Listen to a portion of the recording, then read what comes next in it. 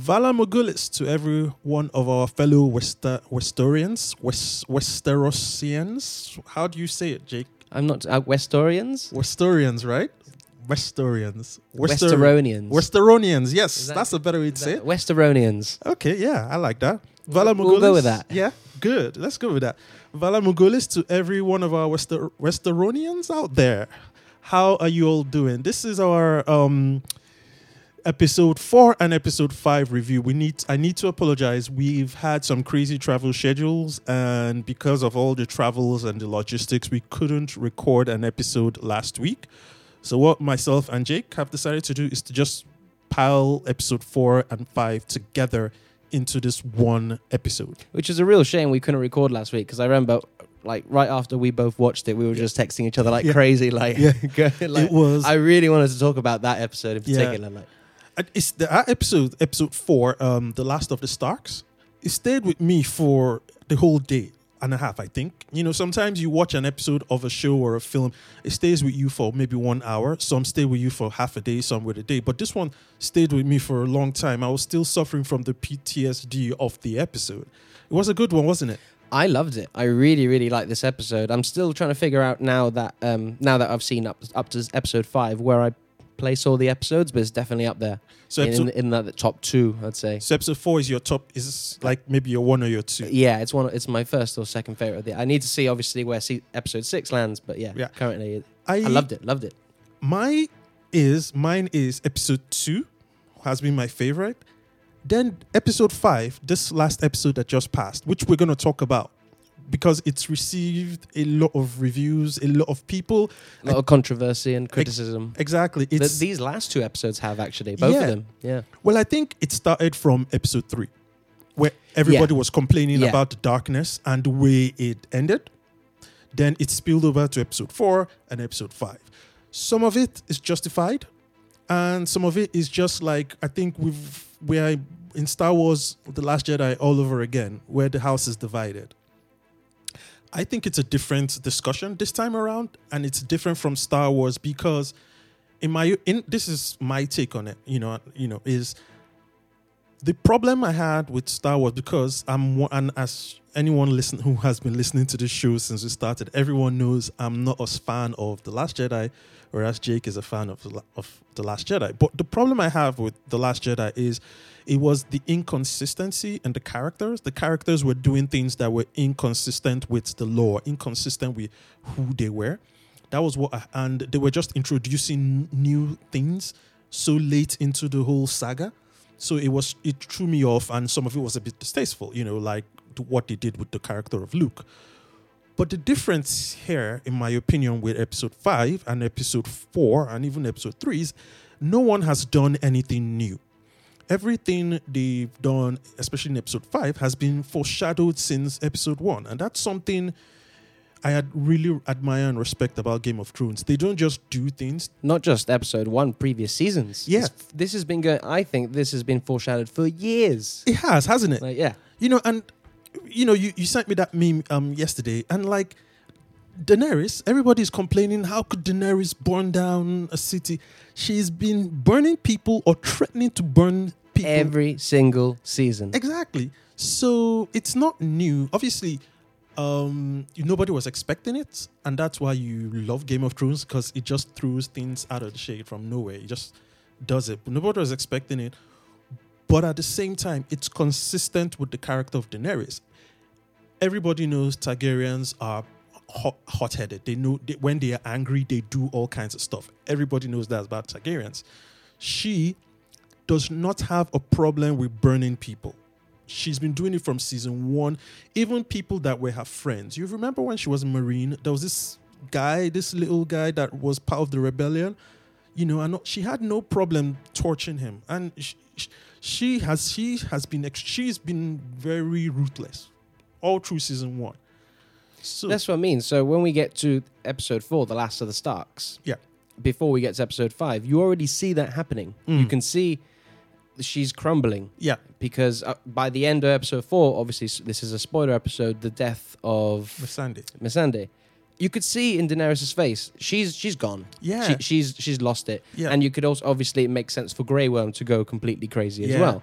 Yeah, and so I don't understand why people were like, "This is so out. This is like out of the blue." Exactly. People. I think the problem here is people want a happy ending, as if they've not been following the show since season 1. Game of Thrones, it's not going to have a happy ending. It's not going to be a good versus evil, and that's something R.R. Martin has come out and he's criticized Tolkien a lot about it, even though he admires Tolkien and a lot of what he does is based on Tolkien. One area, and I've seen interviews where he has really criticized Tolkien. He says that Tolkien's concept of war it's always good versus evil. But R.R. Martin constantly says war is not like that. It's not always good versus evil. It's always gray. It depends on how you see the world. So that whole concept, I knew these are people who probably grew up watching Disney, where it was always the princess, the prince gets the princess at the end of the day. It's always a happy ending. Now coming to the world of Game of Thrones, and R.R. Martin is like, no, it's not. No matter where you stand, apart from the Night King, which he's pure evil. Yeah, he's pure evil. But apart from the Night King, when it comes to the human battles and the human conflicts, it depends on where you stand. Everybody has from a certain point of view. Exactly. And when the whole thing started, it was the Battle of the Five Kings. Each of those 5 people genuinely had a claim to the throne. Yeah. There was no opportunist, or there was nobody who was like, it's not, they're just coming in out of opportunity. They all had a claim to the throne. So it depends on how you look at it. And that's how Game of Thrones has been. So people were expecting this black and white, good versus evil, the war is going to stop, and Dany and Jon are going to get married, and that's just going to, and they're going to live happily ever after. It was never meant to be that way. Game of Thrones is not that kind of show. No, it isn't.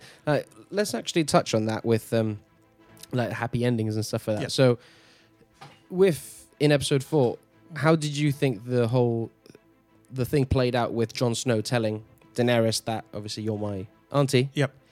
And then obviously she's saying you can't tell anyone and all this stuff. And then obviously he tells his sisters, and then Sansa tells. What do you make of all that? That's going to be brewing up to something big, I think. It's pure betrayal. Yeah. It's pure betrayal. Now, here's a question for you. Now, obviously, I think if I was Jon Snow, I would have told my sisters. Mm-hmm. But if you were Sansa, would you have told Tyrion? Well, to start with the first one, if I was Jon Snow, I wouldn't have told. You wouldn't have told. No, I wouldn't. I think he's too noble, though, isn't he? But it's consistent with his character. Yeah, it is. But when your queen gives you an instruction, and considering how they, we'll come back to considering how they met, when they met, he didn't know they were relatives. So this woman literally sacrificed one of her dragons to save your life. Mm-hmm. She forwent everything she was entitled to just to follow you, and at the time of need, she's asking you for one thing, and you can't give that to her. That's so unfair. Now, Sansa, would I have told Tyrion? It depends. Are you asking me as Sansa or me as an independent person? You as Sansa. Yeah, I would have told Tyrion, because she knew what Tyrion would do. He would spill the beans. Mm-hmm. I saw this really fun. This is completely. It's sort of on topic. I saw this really funny meme. Yeah. After that episode where it says Jon Snow tells Sansa not to tell anyone. What does Sansa do? Start a WhatsApp group chat. There was another one I saw. There was one I saw. I think I even posted it. It said, on a scale of Ned Stark to Sansa Stark, how good are you at keeping secrets? Oh yes, because Ned Stark didn't say anything. He didn't say anything. Literally, she had just swore. Literally, the scene before, she had just sworn to him not to, and she did that right in front of the werewood tree, and that's a serious thing with the Northerners. It's like lying in church. It's a very lying serious, in courts or something like that. Yeah, in front of the gods, you literally break a promise, and it's also an ultimate betrayal to her brother, to Jon Snow. Yes, it is. So.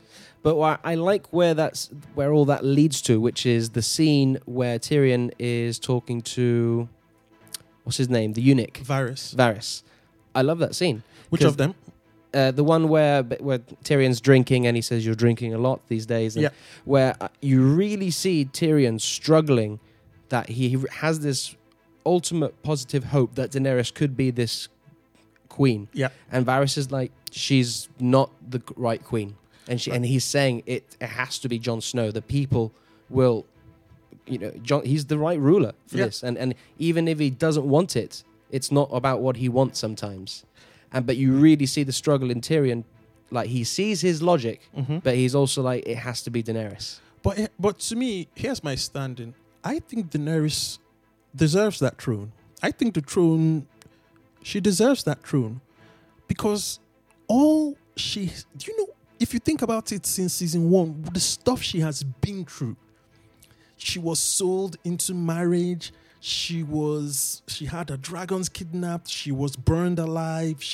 She's been through so much stuff. No, I do agree. She's been through a lot, and her family, her history, they've been through a lot. But I do see Varys' point where, she might have the claim to the throne, but who's the better ruler? What's best for the people? And how is Jon Snow? What has Jon Snow ruled? What has he? Well, he hasn't ruled, but he sort of proves his merits by the last few seasons and what he's been able to do by uniting the Northerners with the people from the south of the Wall, when really they're Northerners as well. The way he rallied everybody up, he proves that he's a very good leader, I think. Do you not see that as just an activity in self-preservation? Well, there's an element of survival in exactly, but he's also doing it for the people. Well, he's doing it for the people. He's part of the people. He could have easily gone away. Could he? If he was selfish, he could have easily just left any time and not cared about the people. But he did it mainly for the people. That's for me. That's what I got out of it. Could he? Anyway. Because if anybody actually made a selfless sacrifice, it was Daenerys. Because she hadn't seen the White Walkers before. She didn't know what they were. She had her sights on the throne, and that's what she wanted. But she selflessly forwent all of that. Because of Jon Snow, though. Because of Jon Snow. Because of the impact he has on her. Yeah. Because of the character he is. Yeah, but at the same time, we know Daenerys, she's somebody who can let go of a lover, because she did it in Meereen before she left. Yes, yeah. She can do that. She's a very strong-willed person. When it comes to the throne, she is single-minded. So she could have left Jon Snow and just gone for it. But she sacrificed. But she loves him. She loves him, but he, even though he obviously knows the truth about everything now, you can tell he still loves her. He does. In the the sexual relationship way. He does, because I think. But if anyone has sacrificed anything for this throne, yes, Jon has done what he did, but you could argue that he did that out of self-preservation. It is Daenerys, to me, in my opinion, she's the one who's really sacrificed everything for the people. And what does she get out of it? Nothing. The moment the news comes out, there is Varys sending out notes. There is Jon betraying her. There is Tyrion betraying her. The moment the truth comes, the only people that would have stayed by her are Missandei, Grey Worm, Jorah, and the other captain who died in Meereen, died along the one with the yeah. Those are the people that would have actually stayed with her through thick and thin, and her dragons, of course. And she's just lost everything. She's so isolated. Everybody's betraying her. She doesn't know who to trust anymore. She's been through all of this. She's liberated people. God, she's been through so much. And suddenly, everybody seems to forget all of that and expects her to weapons down and allow Jon to get on the throne. I wasn't expecting it, but I see her anger. And I totally see her anger. I understand it. I mean, like we said, she's gone full Dragon Queen. Yeah. But she is the Mad Queen now, I would say. Which would be interesting to what happens in the next episode. I think I have a theory. We'll get into the theories right at the end of the episode. One thing I really did like about the episode Last of the Starks is Gendry getting promoted. Yes, finally. Finally, and Arya just turned him down. No, I really like that scene though, because Gendry's obviously fascinated by Arya, and obviously they had a nice moment. But what I really liked is that Arya didn't just be like, "Nah, see you later." She kissed him first, and it was almost like, you're going to make somebody very happy in life, but it can't be me. Yeah. So it was like she didn't just shrug him off. It was a sincere. There could be something, but it's not going to happen. But you say that, however, but I think I just like the way the scene was executed. Oh, it was done well. Yeah, I mean, that's one thing. Apart from the darkness in episode 3, one thing this season, in my opinion, has surpassed every other season is the cinematography. Oh yeah, it's beautiful to look at. Yeah, the way they tell stories from camera angles and different shots. They really. When you're in film school, they tell you that show don't tell. If there's a way your camera can. It's like they say, a picture says 1,000 words. Exactly, and they've really done it well in this season. Like they frame it to tell a story. Episode 5, especially, I thought the cinematography of the battle was. It was awesome, really good. It was really good, and the point I was about the cinematography was. At some point in episode 6, ever since Arya became no one, she's had this cold-heartedness about her. But if you see that scene with Clegane, where Clegane convinced her not to go fight, that was the first time we were seeing her back as a child. There's a bit of innocence. Yeah, the camera angles, the way the camera just filmed her, the angle and everything, we no longer saw that cold-hearted look. We now saw sort of a child. And that's replayed when she was being the first responder. I call her the first responder running through the city. It looked like a little girl, scared. You could see the fear in her face. There was no longer that look of defiance of her, no tricks and everything. You could see her crying, the fear. You saw her running away. So I think they broke the character down. Exactly. So I think she has sort of let go of that persona of a killer, so there is some future to that relationship. I am kind of disappointed with that element of it. That there is a bit of episode 5. There's obviously, and not everything's perfect. I do have some criticisms, and one of the criticisms I have of episode 5 was I didn't feel as Arya wasn't really given anything to do. I feel as if you could have taken her out of the episode and it would have been exactly the same. Well, it's like. Like, obviously, I shouldn't get my expectations hope out and thinking, I want her to kill Cersei. That would have been cool. That would have been nice to see. But at the end of the day, even if she didn't, I just felt you didn't really have any impact. And Jon Snow as well, to a certain degree. He didn't have much of an impact in the last episode as much as maybe he could have. I think what it is some characters have plot armor. They are not going to just die. So when you see those characters and we know they have plot armor, like even for Game of Thrones, we know that they are not going to just die. So when we see those characters in situations that would have scared us if it was somebody else, because we know that this person isn't going to die, it sort of takes away the element of anxiety in those scenes. So yeah, even though I saw Arya running and I saw people being fried left, right, and center all around her, I knew she wasn't going to die. Yeah, you knew she wasn't. So it took away a bit of the, anxiety that you'd feel. A bit of the stakes. Yeah, exactly. The stakes felt a bit. Yeah. However, Game of Thrones, their battles, they don't normally film. It's slightly different from Lord of the Rings. They don't normally film their battles just to show a battle. They normally want you to get into the battle to see what it was like if you were on ground. So, and Arya, her body size, this was a scene that needed a lot of movement and a lot of going into small corners. I think the only character of the show, apart from Arya, would have been Missandei, who has like a small frame. I think they were the only ones that they could have put in there, even though we knew they were not going to die. So it didn't really, it was more, but I see why it was just... It's a nitpick. It's just a small nitpick. Overall, it's not something that's going to hinder my experience of the episode overall. Like the battle itself, I agree with you. I think it's one of the best battles we've seen in Game of Thrones. It was, especially because, as you guys know, I was slightly disappointed with the long night, the last night. Yeah, the last night or the long night. Yeah, episode 3. I was kind of disappointed with that battle. So this one. It upped the ante for me. I thought it was executed really well.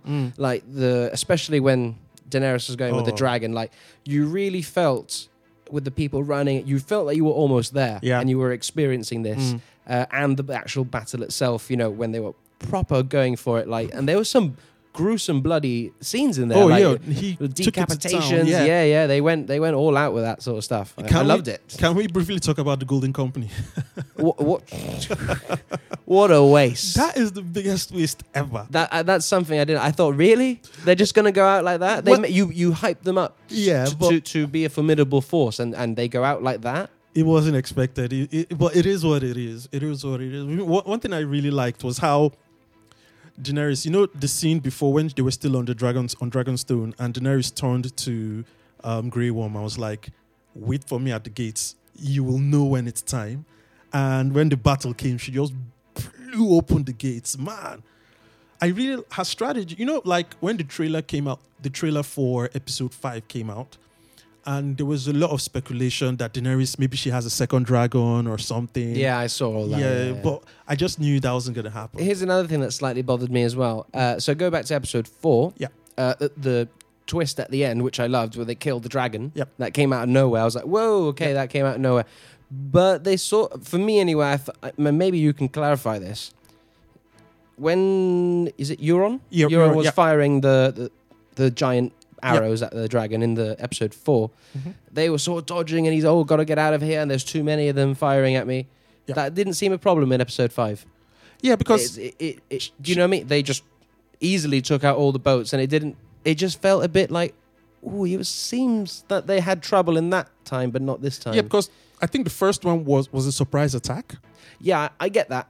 But it's still she still was quite a distance. She knew what she was doing. Yeah. Like, she knew what she was doing. You know, when that time they killed Missandei, probably the reason she came there was to do some reconnaissance, to actually see what was there waiting for her. So she knew what she was going. She came in with the sun, probably, and obviously, those things, I think they're called dragons or scorpions. The scorpions are only good when they're facing up. So I think she stayed low. She went very low. So she came in with a strategy. Yeah. I loved it. I thought it was cool. It was cool, like her just wrecking shop. And I think she just came in with a strategy. And she's a very skilled dragon rider. Let's not forget. She's very skilled. That was the one cool thing about Jon Snow, that he rode a dragon. If he rode a dragon, they would have killed the dragon. Daenerys is really skilled with her dragons. Like, even in the last night, it was her dragon that bit off the face of Viserion. You know, so she's really good at it. And I think probably that was one of the reasons why not Drogon, the other dragon died, because they do better when there's a rider. So it's more like 4 eyes instead of 2. But Daenerys is proper good at it. So, no, the way she decimated the entire army, that was impressive. I was impressed as well. It was brutal. Yeah. It was like, and like you could in the battle itself, after all this has happened, when you cut to Jon Snow, you really see in Jon Snow's face, oh dear. Yeah. No, I've made a mistake here. Yeah. I was so proud of her. The way she she knew what she wanted. And I think only Tyrion believed that she was going to conquer because... I mean, Tyrion's face... I loved the episode 5 because the entire purpose of Tyrion was ring those bells. Yeah. Please ring the bells. Let's not kill anyone. Because he knew. And then when it happened, his face... he didn't say a single word, but you could tell everything on his face. Again, like Jon Snow. Oh my God. Yeah. Because... when he was warning Jaime, he was like, the city is going to fall. Jaime was still like, well, she's got only one dragon. And Tyrion was like, no, the city is going to fall. She's lost it. Yeah. Like, even when I was watching it in my mind, I was like, I was scared for Daenerys. Because, even though Drogon the dragon has burned a lot of people, I like Drogon. I like the dragon. So I was really scared for... Well, he's a dragon. That's what they do. Like, I'd like... the connection he has with Khaleesi is just great. One thing that really touched me at the end of the long night, when she was crying with Jorah, and the dragon came in and just even made her sound like, it was. Speaking of which, it goes back to the shot in episode 5 where Drogon just comes out of the shadows. Yeah. Oh, a beautiful shot, and you could feel like, he's going to do something now. Oh, I love that. I think that's one of my favorite shots of the episode. The cinematography in this episode, and it's such a shame the long night was in darkness, so people couldn't appreciate it. But the cinematography in this season has been the best. It has. You could see they've upped the budget. Yeah. And there's a lot more like wide aerial shots and things like that you only really get in films. Consider they had a whole year to shoot. Yes. So they had an extra year, didn't they? Yeah. Exactly, an extra year. So it wasn't like the rushed. It didn't feel rushed like many other seasons feel.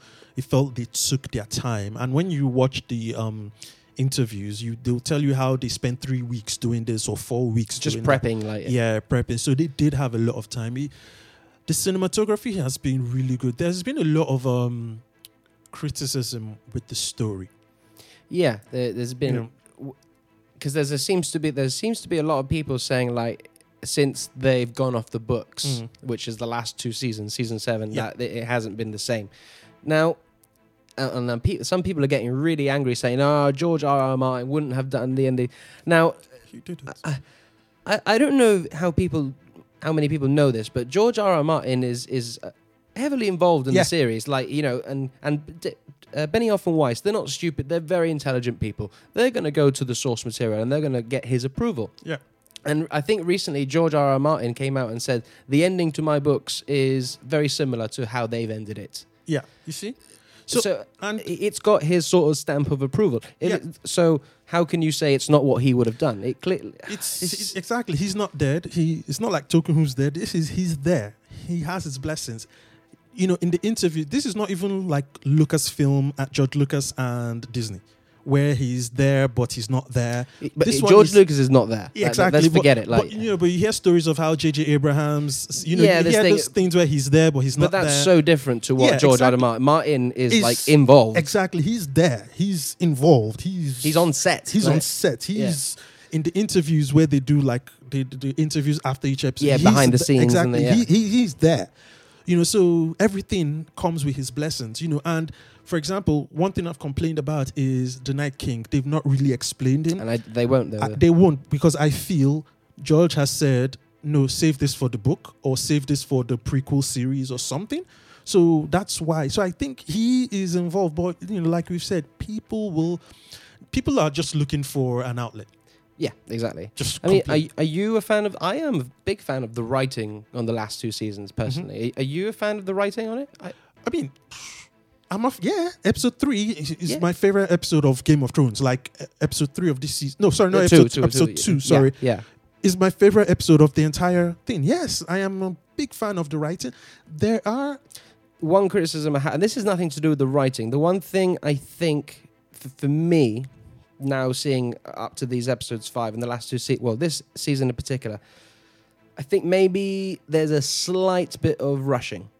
I think maybe they could have made 10 episodes. I think I would have been really nice to have 10 episodes, maybe flesh out some things a bit more. Because, I'm liking everything I'm seeing, but in a way there is a part of me that, this feels like it's happening very quickly. Yeah. Do you know where I'm coming from? It's true. Everything seems very rushed, very impractical and very rushed, which is true. But, even if they made it 10, this season, another studio, another set, another production team, this season they could have, the story they've told in this season, they could have spread it out to three seasons. Oh yeah, easily, yeah. I know some shows, probably wouldn't call, I don't know, you don't watch Walking Dead.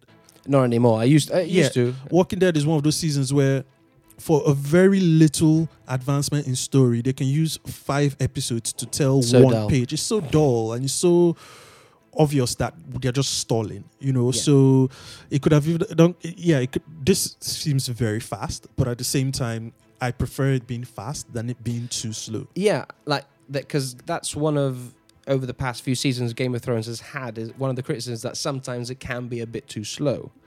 I think, and I agree with that in some sense, but for me this almost seems a bit too fast. Yeah, almost too fast. Yeah, bring it, like, I don't need 3 seasons, but maybe a couple more episodes would have been fine. I'm still happy with how it's planning out, but maybe for me, I just wanted maybe a little bit more. Yeah, it's funny you say that, but how more time with the characters, I think, just before they all die. Which is true. No, it's true, and I get you're thinking there, but just something a thought just crossed my mind is the reason why it's we know why it's 6 episodes, budgets and and all of that, but take your mind back a couple of 10 years ago, before the internet came up. We never knew about the inner workings of a production. We only just took what they gave us. So if there was no internet now, we'll just hear it was 6 episodes and we'll be wondering why. But now it's just good that these days, the point I'm making is that it's just good that these days we also get to hear the behind the scene, what's going on in the company, and it can help us contextualize some of the inconsistencies. So that's really cool. But no, I do agree. It seems very fast, and like that transition, normally because that's the Last of the Starks. Between the Last of the Starks and the end of the Bells. The Bells. That's a lot really happened. fast. Yeah. A lot happened, yeah. In reality, it could have been like a month or 2 months, Couple of weeks, maybe. At minimum. A couple of weeks. Yeah, a couple of weeks. Yeah, but it just seemed so... Yeah, no, I mean, get it. Yeah. I see your point. It's like we said, look, nothing's ever perfect. We're always going to have criticisms, but what we like to do is we just like to look at the good in what's been shown in us. Yeah. One thing that is really good, and I want to talk about, is the Hound. Yeah. These last 2 episodes, he's like the MVP of this season. Yeah. The Hound, I don't know what it is, but he's like really shining in this season. Mm-hmm. Go back to The Last of the Starks. I love the scene he had with Sansa, where you're no longer a little bird, and then he says, if you had come with me, none of this would have happened. And she says, no, I made the right decision because what I've been through, I would have stayed the little bird. Yeah, love that. Yeah, love that. And then obviously his journey with Arya too. Yeah, Kings. Love that it's a callback to them on the horses. Yeah, the thing about Clegane, because it goes back to the Red Wedding. Yes, wasn't it when that happened? He took Arya in the horse. And it's amazing. Like I was watching a clip on YouTube where they put together Sandor Clegane, his best clips. That guy, he's really carried the show forward. Whenever there's a scene with him, you actually just want to hear him talk. He steals the scene. Yeah, he does. He's great, and he's just. And I don't know his name, but a lot of credit goes to the actor. I don't know his real name. I'll look him up. Yeah, but a lot of credit goes to him. There are a lot of people that in this show that their performance has been spawned on by the quality of writing and the quality of story that Game of Thrones is. Then there are some actors that even though the story is good, his name's Rory McCann. He's from Ireland, is he? Scottish. Scottish. Oh, okay. Scottish, yeah. Okay. So, but, he's one of those characters that have upped the ante. Even though the story they're telling is good, he has added an extra layer on top of it. Another person that has done so well with the material she's been given is Lena Headey. Love Lena Headey. She is like... I love her, man. She's awesome. I mean... Although I think she wasn't given, again, enough to do in this. Like, the only thing you see her doing in this season is drinking wine and smiling. Yeah, but, true, but in those little things... her acting is on point. She's... Especially... We'll get into that in a bit in the beginning, but going back to the Hound, I think we got what we all wanted with the Hounds by the end of it. It's him fighting the mountain. Yep. I love that. As soon as the mountain saw him and, Cersei's like, come back, and he's like, and then what's the name of the... he killed... man, I'm not good with the names on Game of Thrones. It is Mr... I can't remember his name. But brutally killed him. Yeah. I thought, good. I never liked him. Yep. And then that was an epic fight. I really liked the fight. And I was with the Hound. When it got to the point, I was like, why don't you die? I was... thinking and I was feeling the exact same as him. I was like, oh, please just die. Please. Indestructible. He was sort of a white walker, but almost made out of science, not magic, So, it was good. I mean, like, it shows he didn't like the fact that he was reanimated. No. He didn't appreciate it. He didn't like it. So the chance he got once he got that chance to just lay it on him, he crushed. I really liked, because Qyburn, that's his name. That's Qyburn. Qyburn is just one guy that you really hate. Like, you don't like him. He's an evil genius. He could have been likable. He's like a worm. Do you know what I mean? Like you always get that, like in Lord of the Rings, Grima Wormtongue to Saruman. That slimy little dwee. You just don't like that guy. No, you don't. And he's so evil, and because he's so intelligent, he's an evil genius. So you never know. Without him, God knows how many dragons would still have till now, because he was the one that orchestrated it all. Orchestrated the scorpions. He did the wildfire. he's been Cersei's evil brain, accomplice in evil. So it was good to see him go that way with his head being smashed. And then, as I called it a few episodes ago, I think they both went out like the way they needed to go. So obviously, we didn't want the Hound to die, but in a way, he needed to die fighting his brother. Yeah. And I thought it was done perfectly. And that's something they've been doing. They've been giving people the deaths. Even Jaime, he died in Cersei's arms. And, you know, he was telling Bronn 2-3 seasons ago that he wants to die in the arms of the woman he loves. So that happened. Captain Friendzone died in the arms of the woman he loved, the way he would have loved to go. What's his name? You're a Good Man. The guy the Ironborn that charged to the Night King. Oh, Greyjoy. Yeah. Theon. Yeah. He died the way he wanted to go, saving Bran. Yeah. All the deaths are sort of true, consistent to the character and who they are. Yeah. One thing I am slightly disappointed about Jaime's death because I get the consistency of the character, but you also have to let your characters grow, I think. And I feel Jaime has had a really good arc. I love that he finally obviously got with Brienne. It felt right. But then he disappointed me at the end, that going back to Cersei. I thought, really? You're going to go back to that guy? Yep. That guy that we didn't like, that guy that we hated, all for this woman who... It's slightly disappointing for me because of how his character had been growing, especially with Brienne, to then sort of throw it all away at the end. Yeah, now that you mentioned it, you know, you asked me the question about the writing of this season. That was something I had a problem with. You know that drinking game they were having? Yeah. And Tyrion went to... I've never had sex before. It didn't rub me the right way. I didn't like it. Like, really? Okay, I know where you wanted it. I think you could have done it a bit... You could have wrote it clever, a bit more clever. Exactly. It was so immaturely done, you know, and... So that happens. Then Jaime, spoilt brat, goes to her room, and it's sort of like a pity. I'm doing this with you because I feel sorry for you.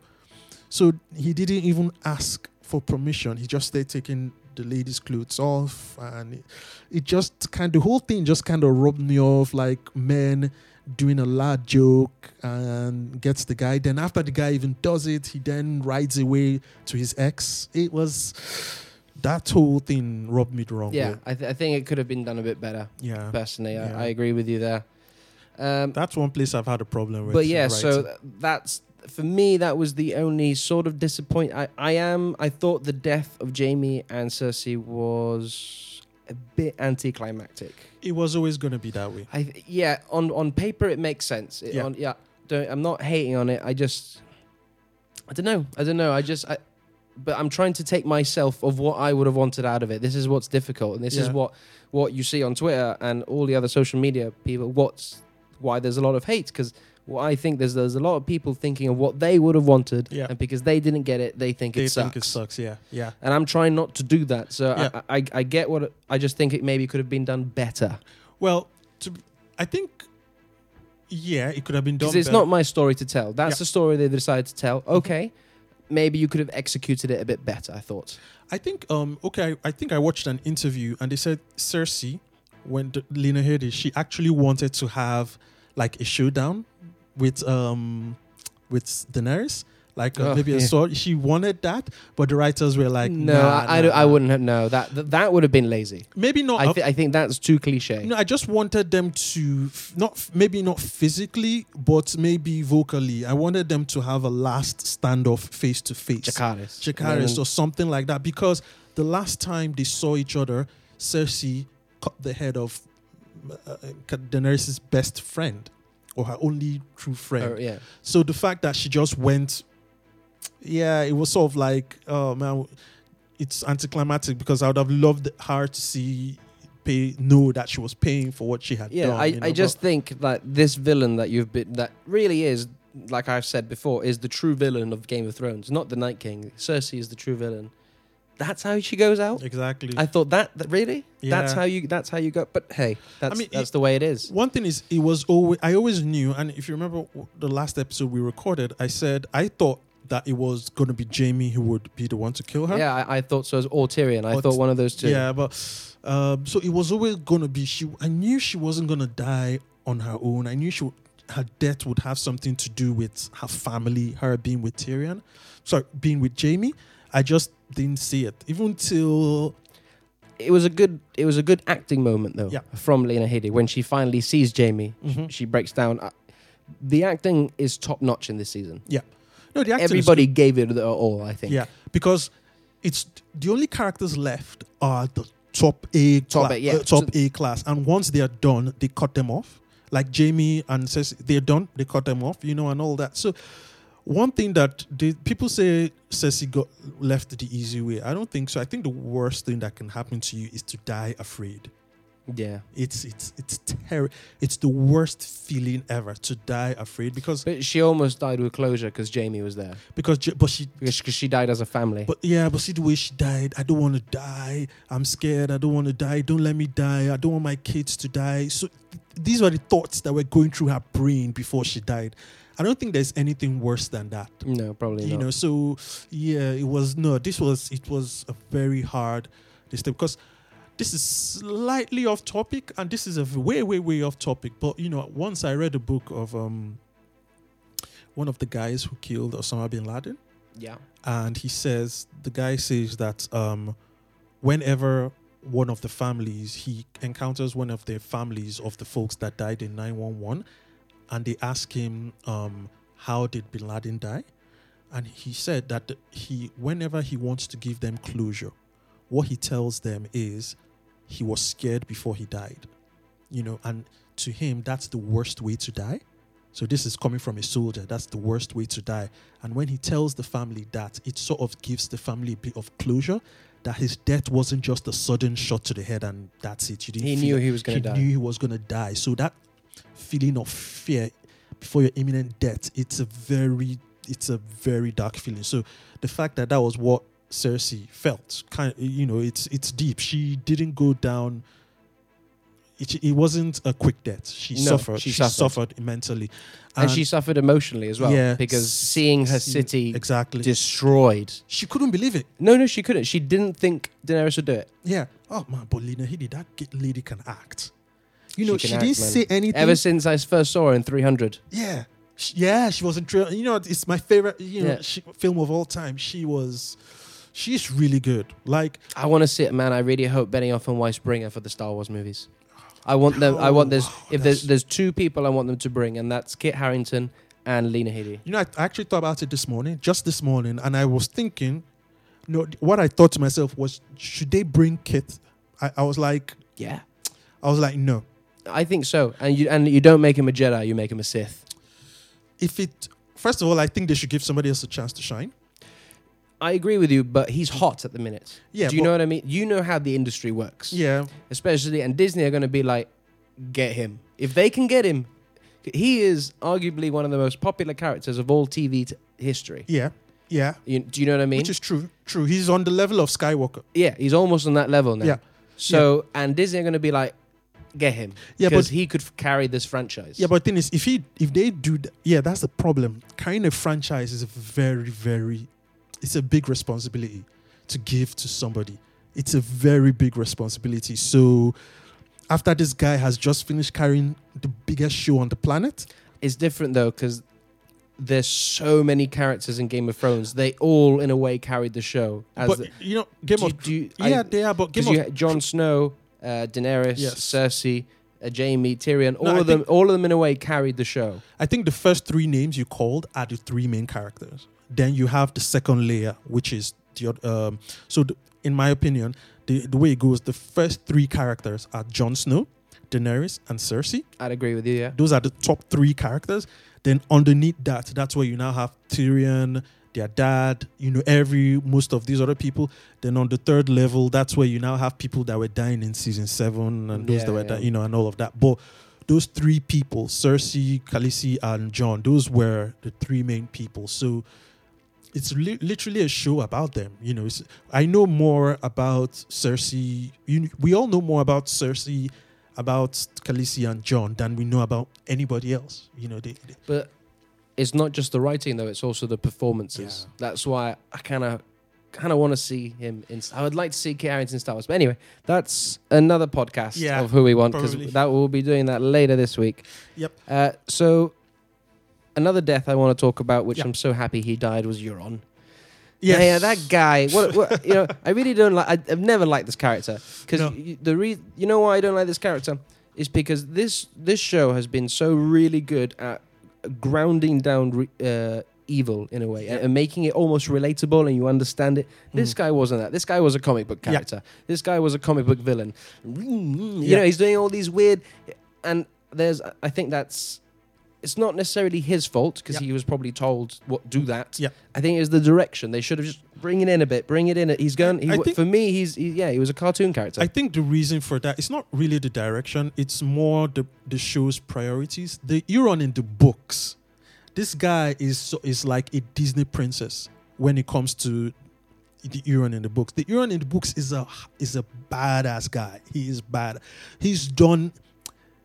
I can spend about 10 minutes talking about him, but which we don't have the time for. But he's a really badass person. So it was the decision of the show not to give us that backstory. So because we didn't have that But they made him stupid. They made him a silly character. It's only stupid because we didn't have the backstory. Well, you see, if we had the backstory, his character, we would relate to it. But because the shows decided and he came late in the game. All it takes is like one scene to give him a bit of backstory, and then dude, if you know about because all I have to do is go to Infinity War. Mm-hmm. You only saw Thanos in one scene in the previous Marvel movies, and already you're like, oh no, but he took him seriously. Quoting you said Infinity War was a Thanos movie. Yeah, so they gave. Well, okay, yeah, fair enough. That's so they needed like. He came in middle of season 5, I think. I can't remember. Yeah, he just came up from nowhere with no backstory.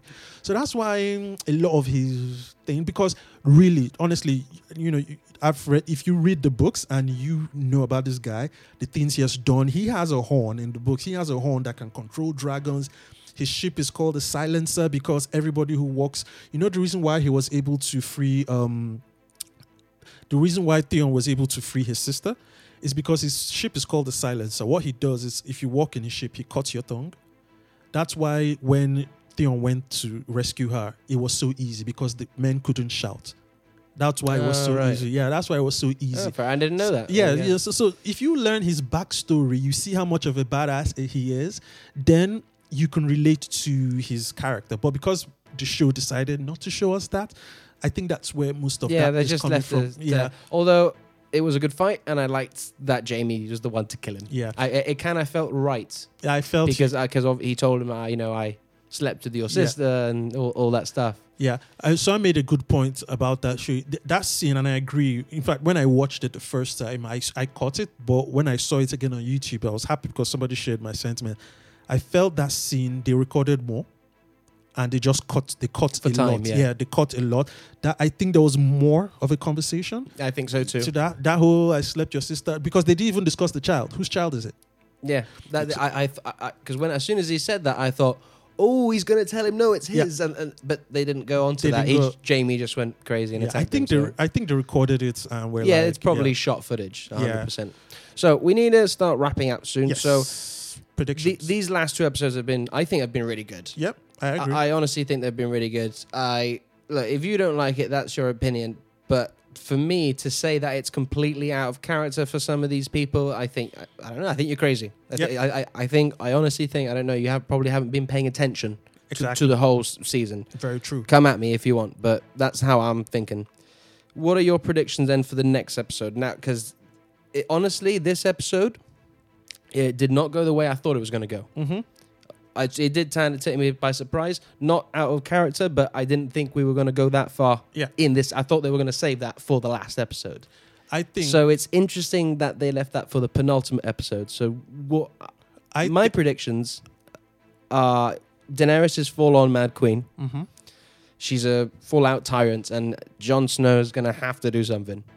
I think that there's going to be some secret plot to overthrow the Mad Queen. I don't think it's going to be that secret. I agree with you. I don't think it's going to be that secret. I think there's going to be another battle between the men of the North and the Unsullied.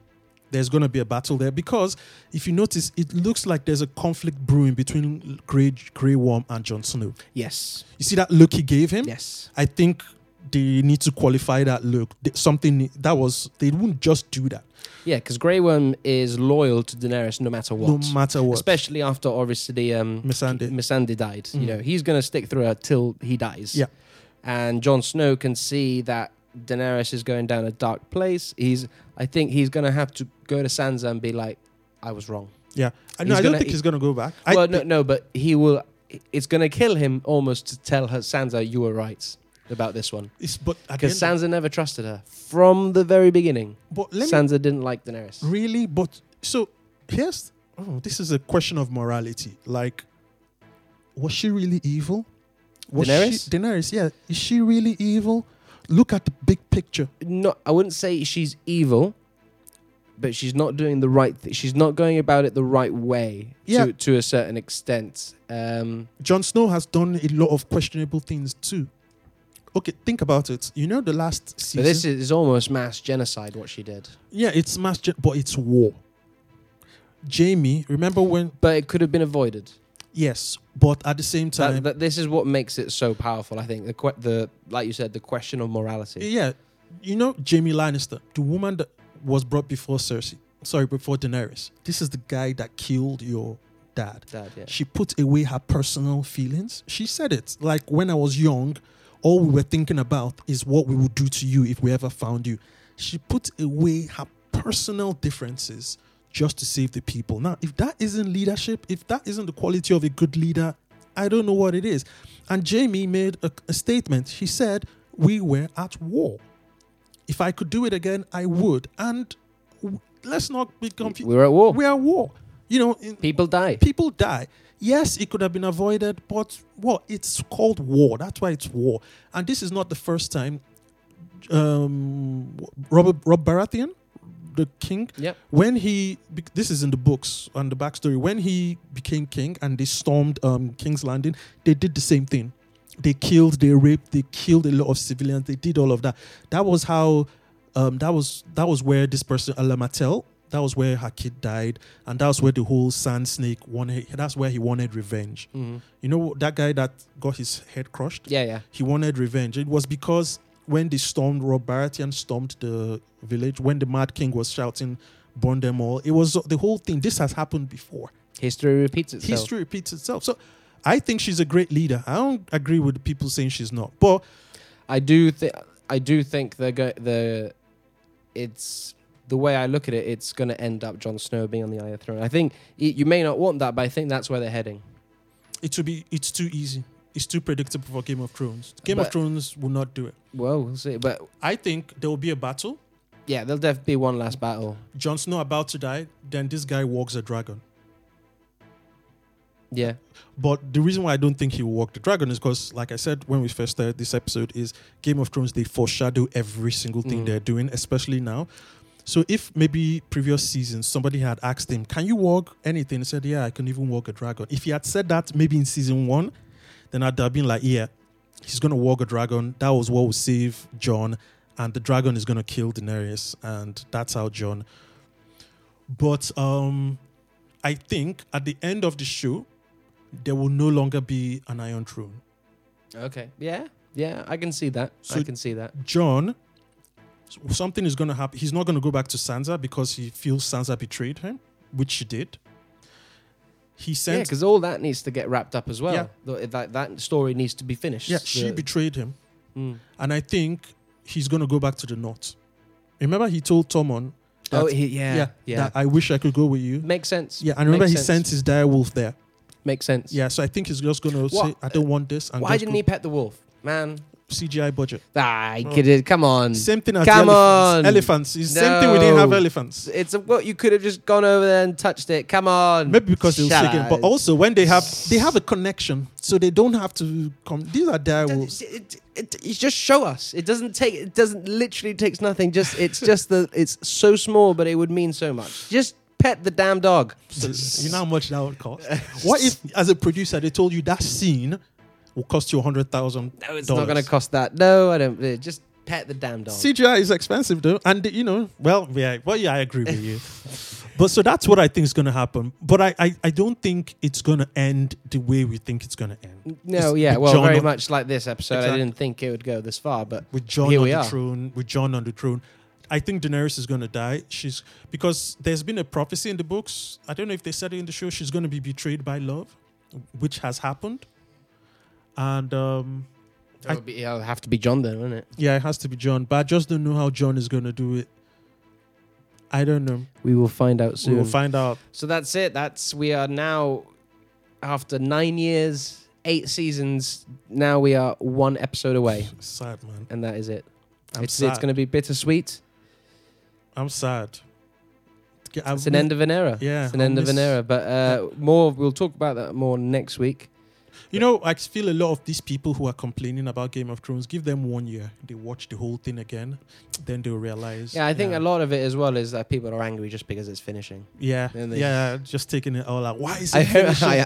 Twitter, honestly, is hilarious at the minute. I saw one person, if they do this, I'm not going to watch this anymore. I was like, well, good, because it finishes after the season. But there is the films, the prequel films. They're doing it's a prequel series. And it's kicking off next year. This is not they're going to the production next year. But they start shooting next year. But it's not DB. It's not. No, it's not Benioff and Weiss. They're off in the galaxy far, far away. This is strange. I would imagine Benioff and Weiss would probably be as executive producers. They can't. No, but the thing is, executive producers is just something like somebody sends you an email and you go, yeah, that's good, do that. They just producers are the ones that just gave you the money, but like I don't know. But the thing is, there's a difference in movies and TV. An executive producer in TV, he's just there or she's just there to finance or to keep the logistics going. In TV, an executive producer is a showrunner. Mm-hmm. Okay, that person's in charge of the show. Okay, story wise, creative wise. So that's what these guys are. Yeah. Will they? It's like Jon Favreau on The Mandalorian. He's the showrunner. He's not directing, but he's the writer and showrunner. I don't know. I want them to focus solely. But I think they are going to. I think they are going to focus on Star Wars. R.R. Martin is still involved. So George R.R. Martin is still involved. So whoever they hand it to, they still have the. They still have the source man. The source man. Yeah. I even heard right from season 6, R.R. Martin's told them what the end should be in case he dies. Mm-hmm. That they would still. Did you hear that rumor that he's already finished book 7 and won't and that apparently they made a deal with HBO that he won't publish it until after the show had finished? I heard the rumor. Did you see that? I heard the rumor, but I don't know if it's true. It's not true. He's denied it. He's denied it. He hasn't finished the books. Yeah, he's denied it. Yeah, right. Okay. I didn't see any statement from him, so that's why. He was like, I don't know why people would think that. Yeah, he does care. He's cut from the same cloth as George Lucas. They actually care about the story and they care about the fans. So they're not going to let corporations come in between that relationship. So he's like that. So anyway, we'll talk more about it next week. We'll eulogize about what has been Game of Thrones and the part it has played for TV. TV, pop culture, exactly. You can't deny this it's changed TV. It has. It's changed the media and how we consume it. It was like the first. You had Breaking Bad before that, but this one was like the first epic scale. You can shoot a TV show like a film. Yeah, cinematics. The cinematography of cinema. These crazy white, because at TV it's always close up, close up, close up, close up. Yes. This person's face, that person's. It's that's pretty much it. If there was no Game of Thrones, there probably wouldn't be any of these Marvel shows like Daredevils and all. Although those are made for like peanuts compared to. But now studios are no longer scared. No, but they're seeing, and if anything, this is the future. Yeah, this is the future of how we consume media. Yeah, like Netflix, Amazon Prime, Disney Plus looks insane. That's going to have all sorts. This is the future of how we consume media, and cinema's going to be left for the big blockbusters. Yeah, you know what they should have? They should have a Game of Thrones on-demand service. On-demand, that's that universe of Game of Thrones. It should have its own on-demand thing. Well, it's all on HBO. HBO Stream, because they've got their own streaming thing. So what I mean is, this is just a wish list. It's not going to happen, but they have their own. So every single episode, every single show is part of the law. So there could be a Jaime Lannister. There are so many people. So you like Star Wars are doing, just branching out. Just branching out, a series about the person who trained this person and all of that. I mean, they're doing the prequels. Yeah. So there's that. I mean, it's only just sort of finished. So give them time. I'm sure they'll milk the franchise. They'll know how popular this is. This is when you wish it was Disney, because if it was Disney, they would milk their franchise. They would milk. But this is not Disney material. It's not. No, I mean, if it was, Disney would milk every. Because Disney are smart. They know how to do it. Is it smartness? Disney is a business. There's a business, but they're a smart business. And what is a business supposed to do? It's supposed to earn money. Make money at the end of the day. At the end of the day. And they know how to earn money. Yeah. I mean, HBO, they respect the material too much. They would have... okay. Well, we'll talk more about this next week. The red light's coming on. Yeah, so guys out there, thank you so much. I hope you've enjoyed this episode. It was an hour long because we had to mash up 2 episodes together. We will be back next week with the finale of the series and with the end of Game of Thrones. We hope to see you there. And until then... Vala Mogoles. Yes, Vala Mogoles. I just have one thing today before we sign off. Guys, whether or not you like it or you don't like it, just be nice to each other. Have discussions on Twitter. Don't shout names and be abusive at anyone. Let's just talk about it as grown-ups and say, you didn't like that? Cool, I like that because of this reason. You didn't like that because of that reason. Everybody has different opinions. That's the amazing thing about cinema and art. It's all subjective. So be nice to each other, guys, and see you next week. Vala Mogoles.